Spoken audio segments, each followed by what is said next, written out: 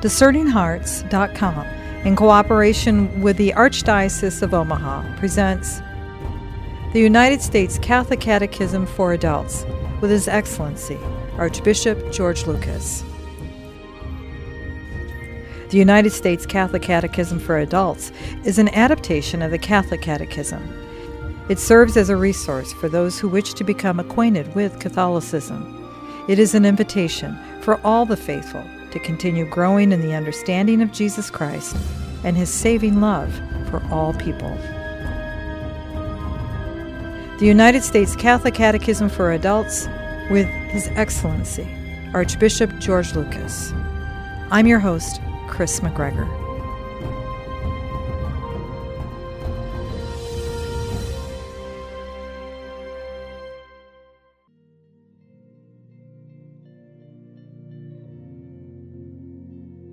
Chapter 7, The Good News. God has sent His Son. A good man in old New York. Pierre Toussaint, you are the richest man I know. Why not stop working? Then, madam, I should not have enough for others. Pierre Toussaint was born in Haiti in 1766 and raised as a slave at a time when it was a French colony.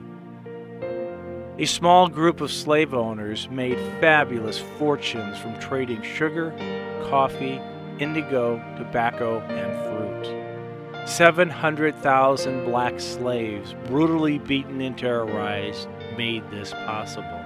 Baptized and raised a Catholic, Toussaint was one of the lucky ones, a house slave instead of a farmhand. Treated humanely by the Burrard family, he was brought with them to New York when they fled the upcoming slave rebellion. They arrived around the time that George Washington was inaugurated as the first president of the United States. Burrard assigned Pierre as an apprentice to a Mr. Marchant, one of the city's leading hairdressers. Pierre found he had a talent for this work and soon became a success at it. Wealthy women spent vast sums to acquire the elaborate hairstyles of the day. The Burrards allowed Pierre to keep a portion of his earnings. Back in Haiti, the slaves rebelled and drove out the French government. An attempt to retake the country by Napoleon's invasion force failed. The Burrards lost their property and a source of income. Burrard died and left his wife without much to live on. Toussaint quietly took over the support of Mrs. Burrard and the household. In gratitude, she freed him from his slave status, after which he married Juliette Noel. He used his considerable income to support charitable causes. He conducted a fundraising effort among his rich clients of differing religious persuasions to build a Catholic orphanage. Mother Elizabeth Seton sent 3 sisters to start the orphanage. He ministered personally to victims of the plague. He labored to dispel religious and racial prejudice in the city. One of his customers, Emma Carey, wrote about his dignity and Catholic witness. His life was so perfect, and he explained the teachings of the Church with a simplicity so intelligent and courageous that everyone honored him as a Catholic. He would explain the devotions to the Mother of God with the utmost clearness, or show the union of the natural and the supernatural gifts in the priest. Pierre worked up to the last 2 years of his life before dying at age 87 in 1853. Among the many others, the New York newspapers mourned his passing. The New York Post reported, Toussaint is spoken of by all as a man of the warmest and most active benevolence. He was buried with his wife Juliette and niece Euphemia in Old St. Patrick's Cemetery on Mott Street in New York. Pope John Paul II declared him venerable, an important step in Toussaint's cause for canonization in December of 1996. Since then, his body has been reburied in the crypt of the Archbishops in St. Patrick's Cathedral in New York City. If canonized, he would become the first black U.S. canonized saint. As a married man, he was able to show us how a spouse may admirably fulfill God's call to holiness. He was a true and heroic disciple of Jesus Christ. Scripture tells us that no sooner had our first parents sinned than God hastened to promise them the hope of redemption. God loved us so much that he sent his only Son, Jesus Christ, to save us. In this chapter, we review the mysteries of Jesus found in the Gospel and the doctrinal teachings about him that were taught by early councils of the Church. Venerable Pierre Toussaint was motivated by profound love of Jesus Christ, and his inspiring story aptly leads us to a prayerful study of our blessed Lord.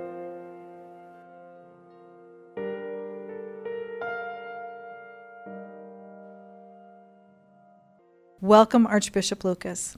Thank you, Chris. It's great to be with you. We are discussing from the United States Catholic Catechism for Adults, Chapter 7, the good news. God has sent his Son.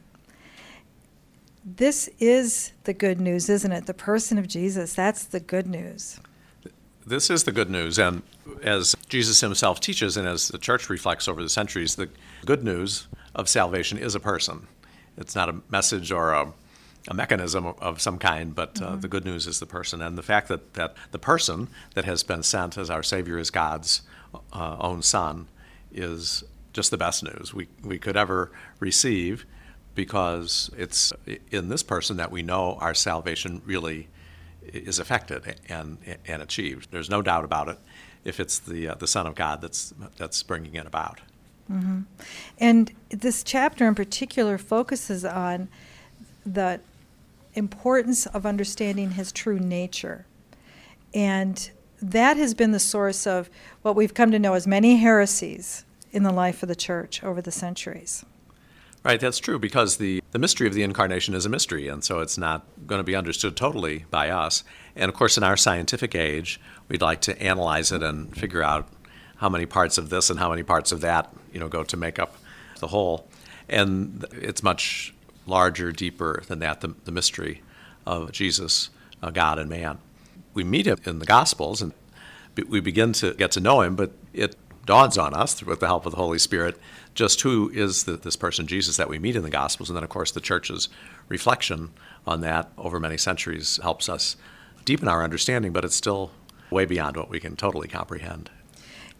In this catechism, they make a point of emphasizing that the Gospels tell us what we can know about Jesus, that there is so much revealed about God through his actions that, of course, no wonder we must ponder them in prayer, and it can take a whole lifetime, but they're all contained in the Gospels.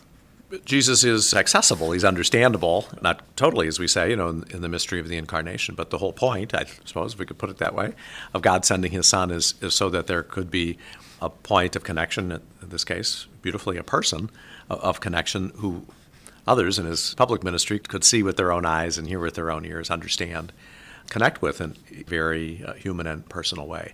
And so that's the person that we begin to access even now, so many years after the public ministry of Jesus. We're able to meet him in the Gospels, and the written word of God proclaimed in the liturgy or in some other setting. It's one of the occasions when the living person, Jesus, is revealed and offered to us for our knowledge, and so that we can listen to his teaching, witness his good works as others before us have done, and then respond with generous hearts. The average seeker, the Christian, the Catholic even, will see things on, let's just say, cable television. They'll show stories about who was Jesus really. And they'll use sources outside of the Gospels. They'll use the things that have been called the Gnostic Gospels, and all kinds of different speculation. And yet, that's not really what we should be looking at when we really want to know him. We are curious about him, and that's a good thing. And the fact that so many others are curious, too, is a very positive thing. But it's true the Gospels give us a very limited picture of Jesus. It's a very rich one. We are again, with the help of the Holy Spirit, with the interpretation and reflection of the church, able to sort of fill in some of the gaps, not in terms of all the details so much, but in terms of an understanding of the person of Jesus. But we really do see the limited value of some of the things that people seem to use or to seek out in terms of this understanding. We are able to make use of a lot of just historical knowledge and an understanding of life and culture in the time of Jesus and at the time of his public ministry. And that, again, just helps to make him more accessible. And we realize that in so many ways his life was very simple, very ordinary, and that his relationships and his responsibilities for a big part of his life were not so different from our own. And again, I think that's the point, that's the connection. We're not speaking of someone who is so completely different from ourselves that he is unknowable or inaccessible, that he can't be met or known. Some of those programs will reveal subtly what has been, once again, been a part of the church or outside of the church for the last 2,000 years, and those heresies. In particular, there are three that are stated in the Catechism. The first is Gnosticism, which denied the humanity of Christ. Can you help us understand Gnosticism, what that means? Right. There aren't too many people parading around these days claiming to be Gnostics, but it's an easy thing to sort of drift into in any age. The heresy can be described in many ways, but I think traditionally there was a sense that humanity, that a human body or human nature would just not be a fit vessel for divinity to present itself. It's in some sense beneath God's dignity, to really take on a human nature. And so perhaps they might have seen that God was sort of putting on a costume, a human costume, but not really taking on a human nature. The Son of God didn't take on a human nature. You can understand why people would think that way. In a sense, it sort of is another way of saying, well, God couldn't have been as good and loving on our behalf as the church claims that he is, because this would just be too much.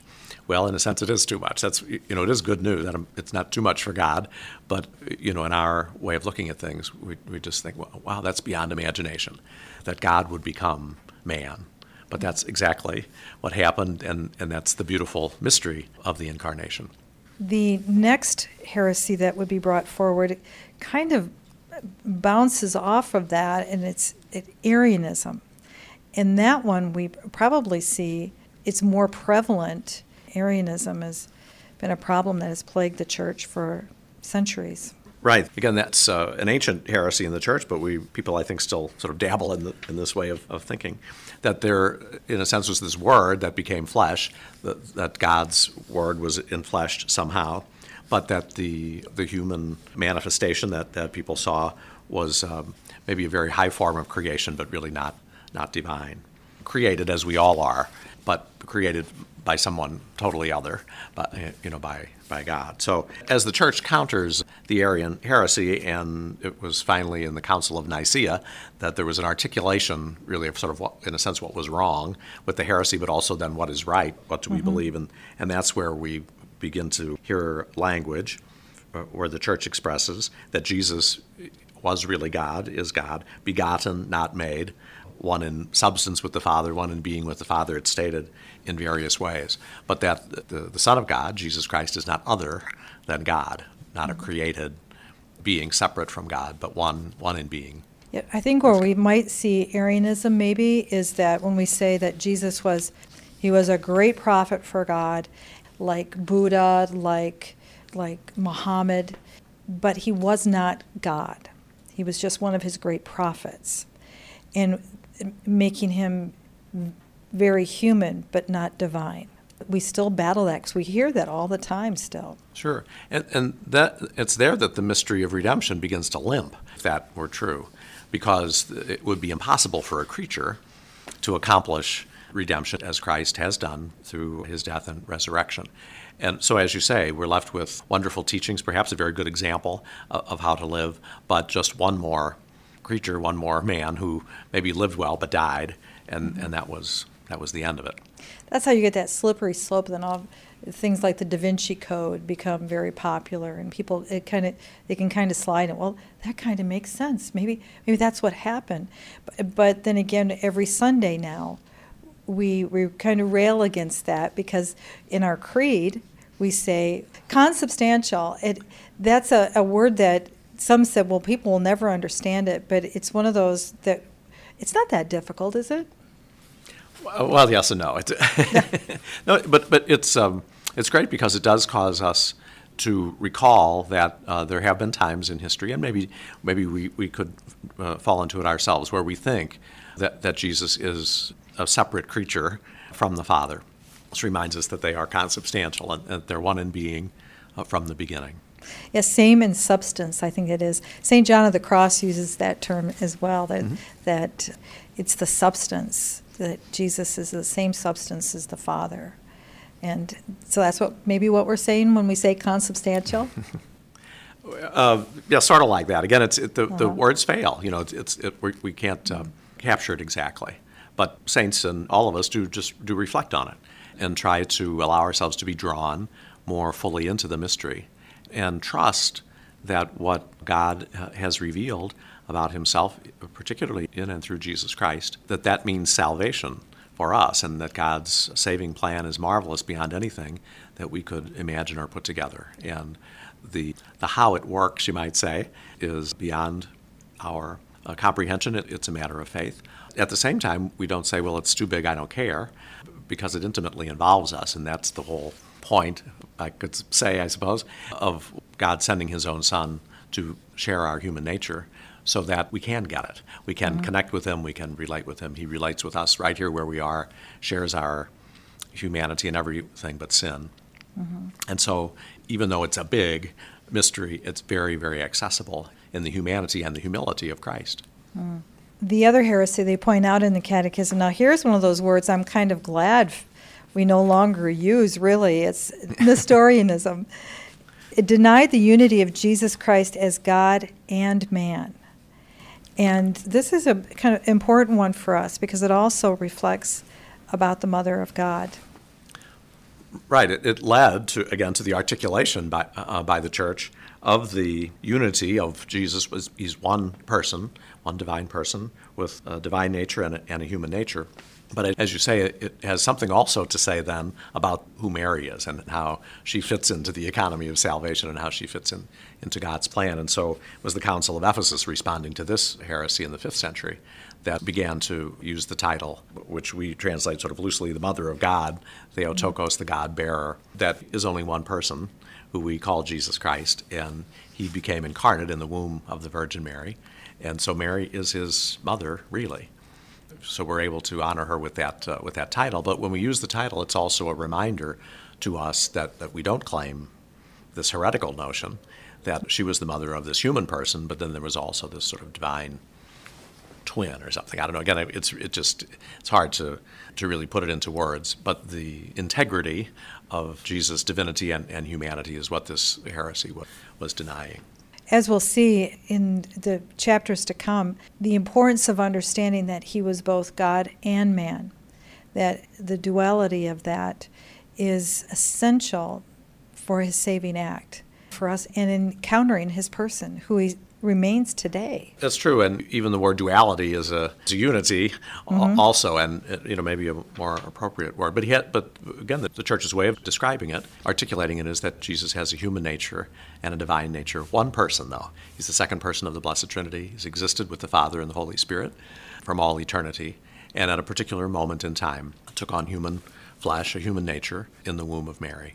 And he still, of course, has that human nature. He hasn't given it up. So when Jesus ascended to the right hand of the Father, it's the person who is both human and divine.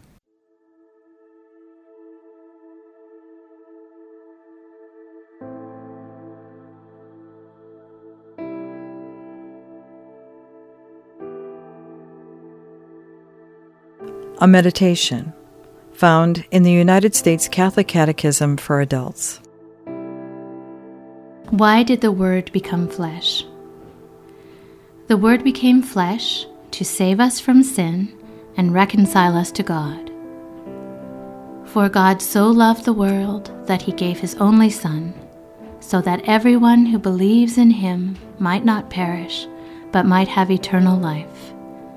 John chapter 3, verse 16.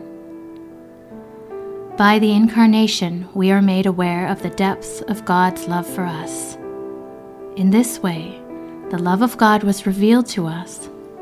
God sent his only Son into the world so that we might have life through him.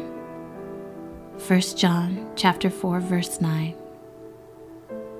When the Son of God became man, he became a model of holiness for us. This is my commandment: love one another as I love you. John chapter 15, verse 12.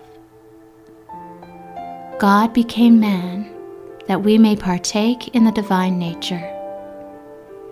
He has bestowed on us the precious and very great promises, so that through them you may come to share in the divine nature. 2 Peter chapter 1, verse 4.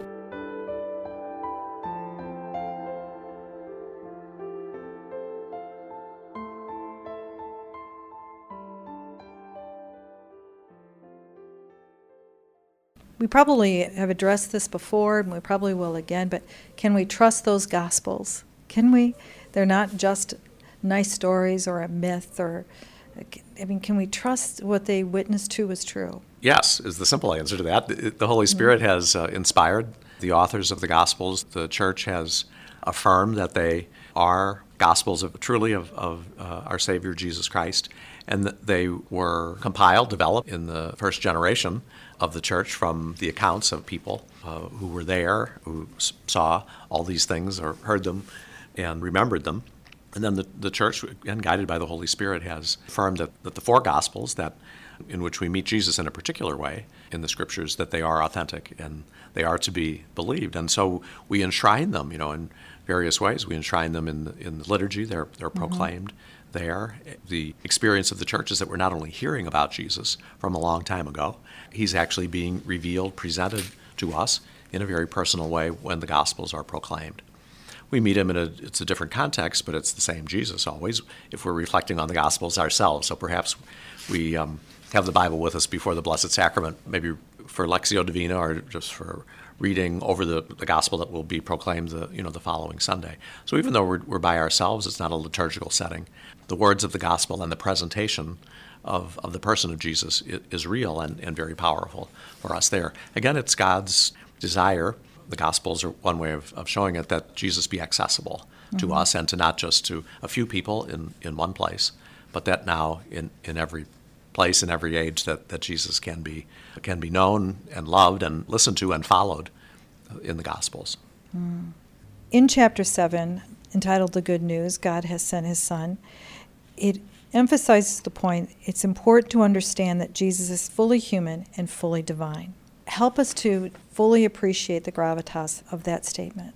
Well, it's important for us to know it because it's true, and it's this great manifestation of God's will for our salvation, that the second person of the Trinity become man for our salvation. And so we go back to what I alluded to earlier, that if the death of Jesus and his resurrection were something, in a sense, being accomplished by God alone, that there wasn't a human person involved in that, then we might say, well, there's God out there doing his thing, but it doesn't really touch us. And how can we access that? How can we, think that it might apply to us? If Jesus were human and not divine, so a great prophet, a great leader, as we said before, his crucifixion might have been a very heroic, generous act on his part, but that would have been the end of him. And without his divine nature, the resurrection wouldn't have the power to open the gift of eternal life to every person in every age.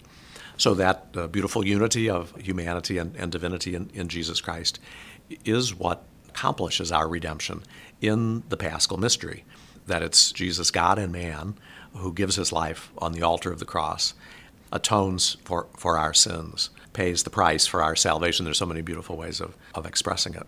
But Jesus is not dead now.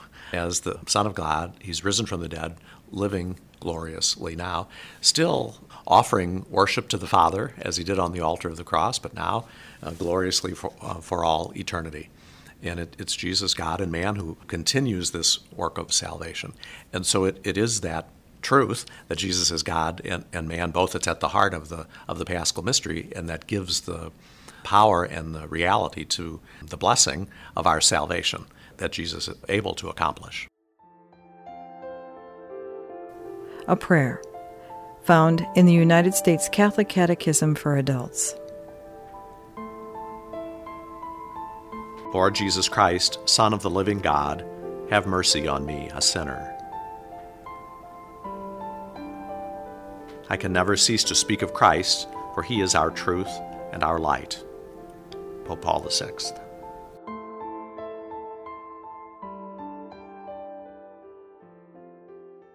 It's really quite marvelous when you think about it, Archbishop, how much he must love us, that he would come down not only to suffer for us, but to understand us, to say that he would have sore feet like we would, that he would understand what it's like to be hungry, that he knows what cold is. He understands because he obeyed his parents. Exactly. Sure. To become an infant, to be a helpless child in the womb of Mary. At every step, no matter how we look at it, we do see it in that mystery of the Incarnation, how much God does love us, and how much he values us, we might say, how important humanity is in God's plan, what great dignity we have as human beings, men and women created in the image and likeness of God. The Incarnation just demonstrates that to us so powerfully. Mm-hmm. Beautiful. Any final thoughts on this particular chapter? No, but the chapter is titled Good News, and it is good news. Jesus has come to save us all.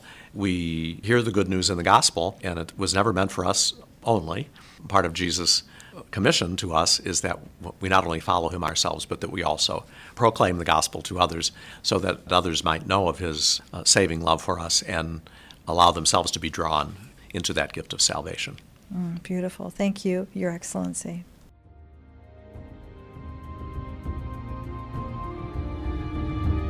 You've been listening to the United States Catholic Catechism for Adults with His Excellency, Archbishop George Lucas. To learn more about the United States Catholic Catechism for Adults, go to usccb.org, the website for the United States Conference of Catholic Bishops. Or you can find it at any fine Catholic bookstore. To hear and/or download this episode, along with many others, go to discerninghearts.com. This has been a production of discerninghearts.com in cooperation with the Archdiocese of Omaha. I'm your host, Chris McGregor. Join me next time for the United States Catholic Catechism for Adults with His Excellency, Archbishop George Lucas.